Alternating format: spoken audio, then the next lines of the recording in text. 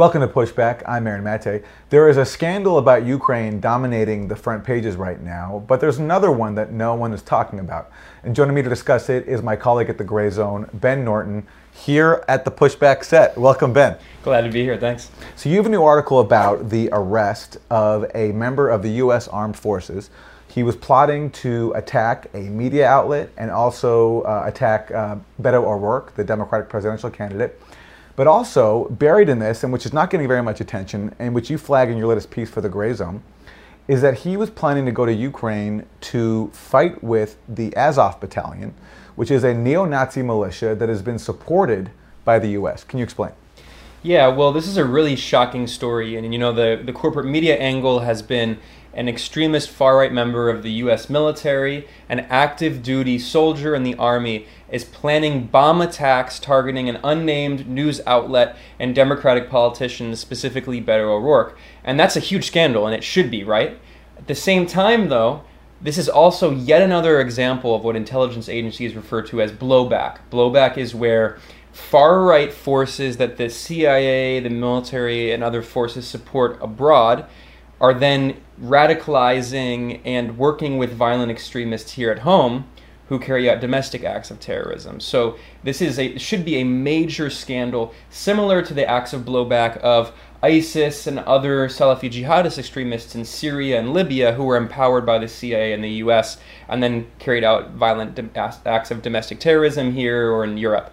Very similar. Of course, the reason we don't hear that is because this group that he wanted to join, the Azov Battalion in Ukraine, just so happens to be backed by the US government and fighting Russia. So here, let's unpack this here.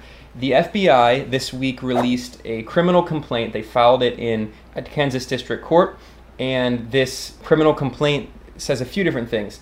It names the 24-year-old US Army soldier, whose name is Jarrett William Smith. And Smith joined the US Army in 2017.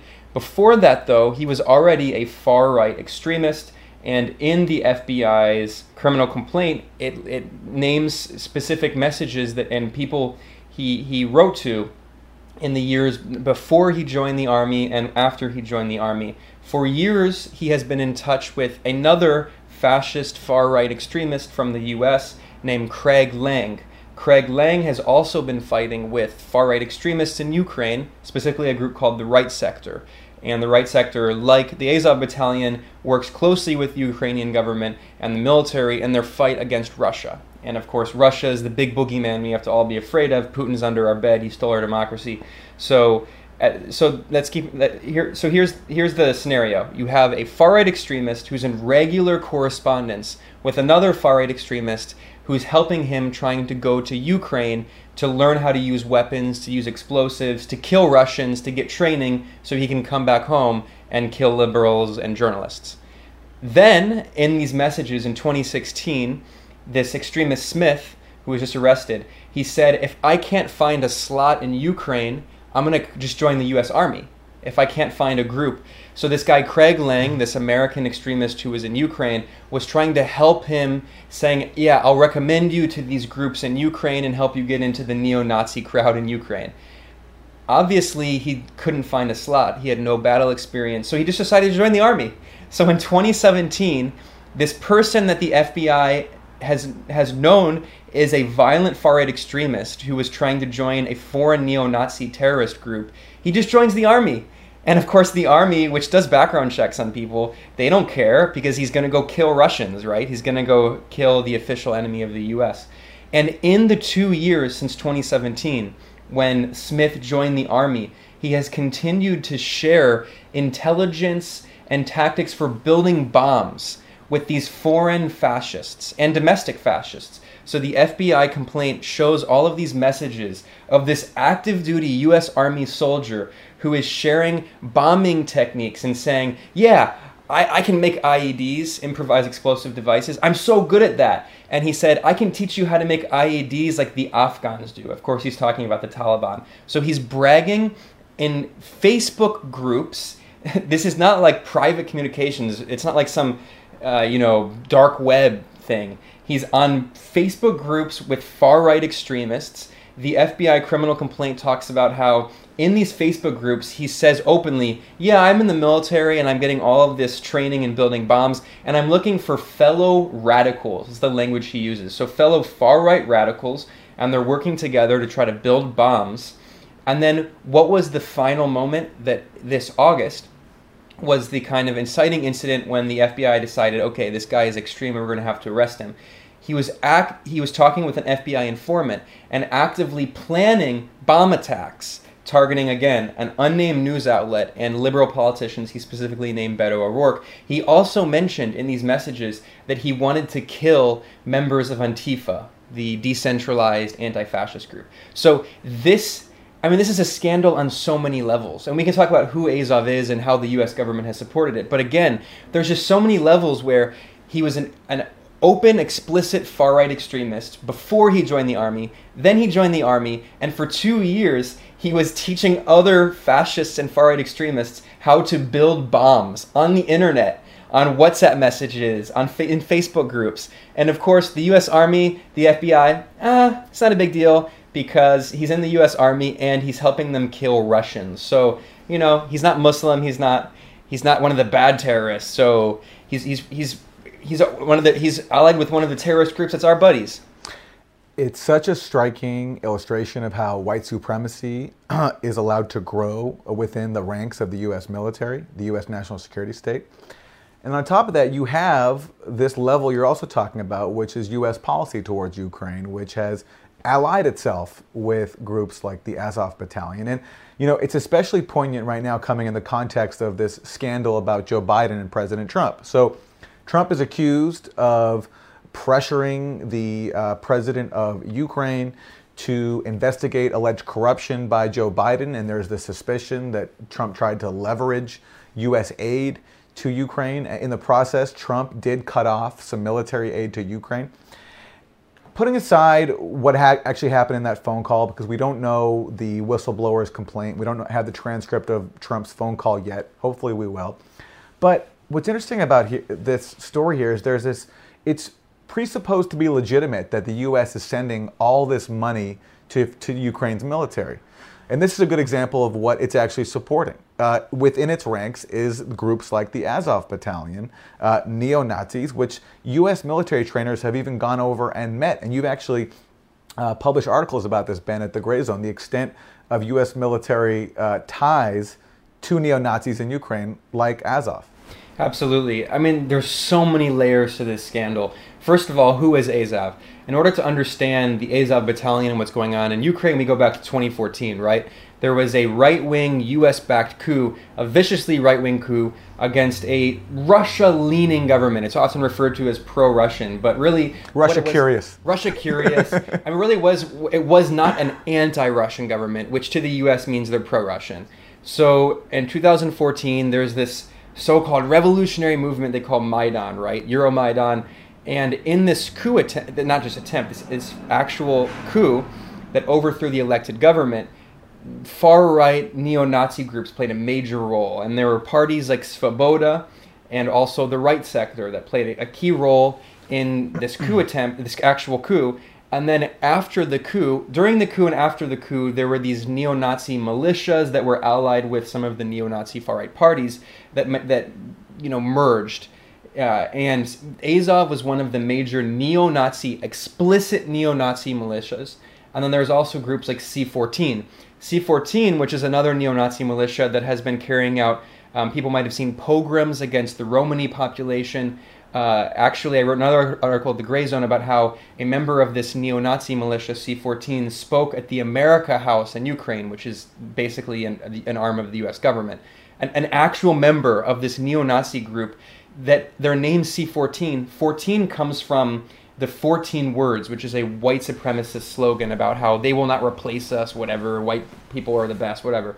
So another neo-Nazi militia that became more and more prominent after the 2014 anti-Russian coup is the Azov Battalion. And the Azov Battalion, after the coup, merged directly with the Ukrainian National Guard. It was incorporated into the Ukrainian National Guard.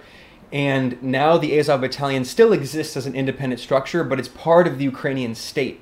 So you have an explicit neo-Nazi militia that is working with the Ukrainian National Guard, which is also trained and armed by the U.S. government. The U.S. military trains and arms the National Guard. So there are photos in 2017.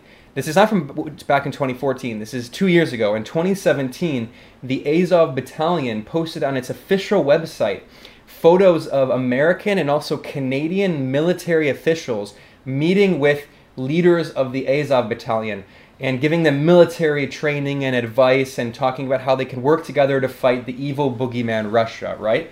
And the thing about Azov is some of the smarter anti-Russia hawks who say we have to support Ukraine, they'll say things like, well, Ukraine has an extremism problem, but Azov is not neo-Nazi, that's just Russian propaganda. Well, all you have to do is go look at Azov's logo. Azov's logo is explicitly neo-Nazi. Anyone who knows like the most basic knowledge about neo-Nazi symbols can recognize it. The Azov Battalion symbol is the German Wolfsangel. This is an old German pagan symbol that was reused in the 20th century by the Nazis, and it was put on the patches of the SS and of German soldiers and paramilitary groups during World War II and then on the Holocaust. The Azov Battalion, in all of its symbols, you can see giant photos of its soldiers training. You can see behind them they always have the black sun. The black sun is an explicit white supremacist symbol. Anyone who sees it can recognize it. There's a lot of members of Azov that actually have the black sun white supremacist tattoo around their elbow. And that's a common thing that neo-Nazis do. So yeah, they're not using the swastika. They're not putting up photos of Hitler. But they're doing like 1 degree removed. It's not that blatant, but it's still really blatant. And there are photos of the Azov Battalion, hailing Hitler, and it's very clear that this is a neo-Nazi group. So anyone trying to pretend like this U.S. supported group is not neo-Nazi, they're just doing PR. And another quick note I'll mention is that it's not only the U.S. military that has been directly supporting this neo-Nazi group, it's also Israel, and this is like the biggest scandal of all. The self-declared defender of international Jewry, supposedly this apartheid state that justifies apartheid and colonialism based on supposedly protecting international Jewry, is sending weapons to a Ukrainian neo-Nazi militia. And how do we know this? Because Azov posted video on its official YouTube channel with the neo-Nazi symbol, the Wolfsangel, on the flag behind it, and the Ukrainian flag, holding an Israeli Tavor rifle. And in response to that, an Israeli human rights group published an open letter in the major Israeli daily Haaretz, saying that Israel should stop sending weapons to Ukraine. So this should be such an enormous scandal, but of course, corporate media outlets basically just ignore it, and if they do cover it, they'll say this is Russian propaganda. The Israeli government did not like the Gray Zone. When the Gray Zone reported on this, they sent a letter calling out our editor Max Blumenthal and basically dismissing this, and which you guys also reported on at the Gray Zone too. Well, there was the Ukrainian embassy in Israel. Okay. After we reported on this, and after the article, specifically, we've been reporting on it, but everyone ignores us because we're an independent media outlet. But specifically, when Haaretz, the major Israeli newspaper, published this open letter about how this Ukrainian Nazi militia has Israeli weapons, the letter was published under the pseudonym John Brown, which is the famous abolitionist, famous anti-slavery leader in the U.S. So this pseudonym it was obvious that it's not an Israeli. So the Ukrainian embassy in Israel immediately said, "This is Max Blumenthal. We know it's Max Blumenthal. We know." Of course, it wasn't Max, but they attacked the Gray Zone and Max by name in a public letter. So it's just, again, it's a sign of how not only do corporate media outlets ignore this scandal, but when people actually do report on it, we're attacked by not just other propagandists. We're attacked by states, by the actual Ukrainian embassy in Israel. And it just shows that, these scandals, there's a reason they're not necessarily covered, and it's because, as we saw, the New York Times admitted that it sends stories to the U.S. government, sensitive stories to the U.S. government before publication to make sure that there's nothing that threatens national security, that many of these media outlets, they're working hand in glove with intelligence agencies to make sure that they're not challenging national security. It speaks to the level of servitude among U.S. media outlets that it's only those of us sort of on the margins, like the Gray Zone, and The Nation magazine as well, and a few others, that have been willing to cover and really take on the fact that we are arming neo-Nazis in Ukraine. You know, speaking of Max Blumenthal, I want to play a clip actually, because this also ties into Joe Biden. Max Blumenthal last year went to a talk in D.C. where there was a bipartisan group that was hosting Andrei Parubiy, the former speaker of the Ukrainian parliament, also a founder of neo-Nazi parties. So Max Blumenthal went, tried to ask questions, and among the people he tried to question was Mike Carpenter, who is a top foreign policy advisor to none other than Joe Biden. They're the vanguard of the fight against pro-Russian separatists in the East. And they're flexing their muscle in Kiev by deploying a so-called national militia. Following the Senate event, I spotted Michael Carpenter, a former State Department official who helped encourage the 2014 Maidan coup in Ukraine alongside his boss, then Vice President Joe Biden. Did you think it was a good idea to bring Parubiy, who's founded 2 neo-Nazi parties, to the Senate, and for Paul Ryan to meet with him? Look, I think Andrei Parubiy is a conservative nationalist who is also a patriot, cares about his country. I don't think he has any neo-Nazi inclinations nor background. I mean, a lot has been made of this. Frankly, I think it's mostly Russian propaganda. But it's not just the Russians who've reeled in horror at Parubiy's far-right background. Eugene Robinson, a columnist for the Washington Post, described the party that Parubiy founded as openly neo-fascist. And the Atlantic Council, the NATO-funded think tank that currently employs Carpenter, recently acknowledged that Ukraine's got a real problem with far-right violence, and no, RT, the Russian-backed broadcaster, didn't write this headline. For people like Carpenter, though, disturbing historical facts like these matter less than the chance to saber rattle against Russia.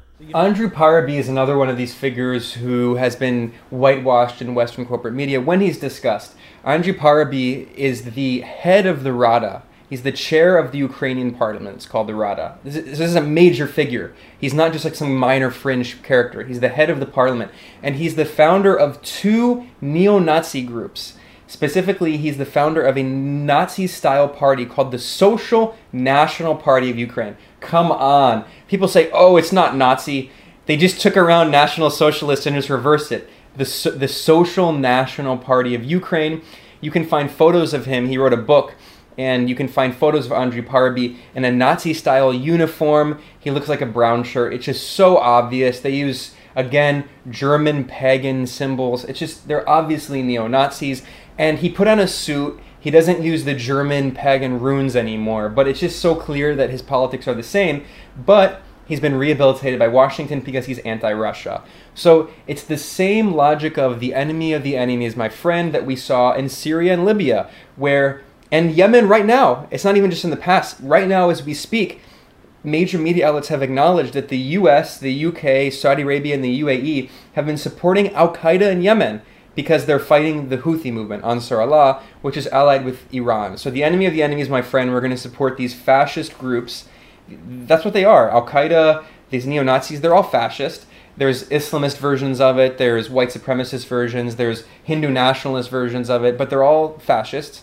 And the U.S. has for many years, and not just the U.S., the British have on and off flirted with these groups and supported them against the boogeyman, Russia, the Soviet Union, China.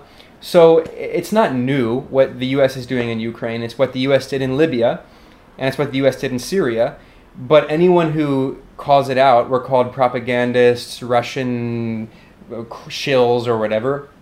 And then when these neo-Nazi figures are invited to Washington, they roll out the red carpet. And major think tanks, the Atlantic Council, the Council on Foreign Relations, they welcome in these groups and they help whitewash them because they have the suits on. They help whitewash the former Nazis and say, oh, they might be conservative, but they're now respectable conservatives. I mean, it's really outrageous. And like you said, the fact that only minor independent alternative media outlets are reporting on this it should be a major scandal. And the final note is, I'll say, not only should it be a major scandal, but it's actively threatening all of our security, because this blowback, I use the term blowback, this blowback is very real. And if the FBI hadn't arrested this far-right extremist, he might have carried out bomb attacks on journalists and Democratic politicians. So this is not just a theoretical exercise. We're not just having a political discussion. This endangers lives, not just abroad, but here at home. And you think about the security of people in Ukraine who are having to endure this proxy war right now between the U.S. and Russia, after the U.S. helped back a coup there, the Maidan one, as you mentioned. And what they have to live with, including now having neo-Nazis in their midst and dealing with that. And again, this is why it's important to think about this in the context of the current conversation about Joe Biden.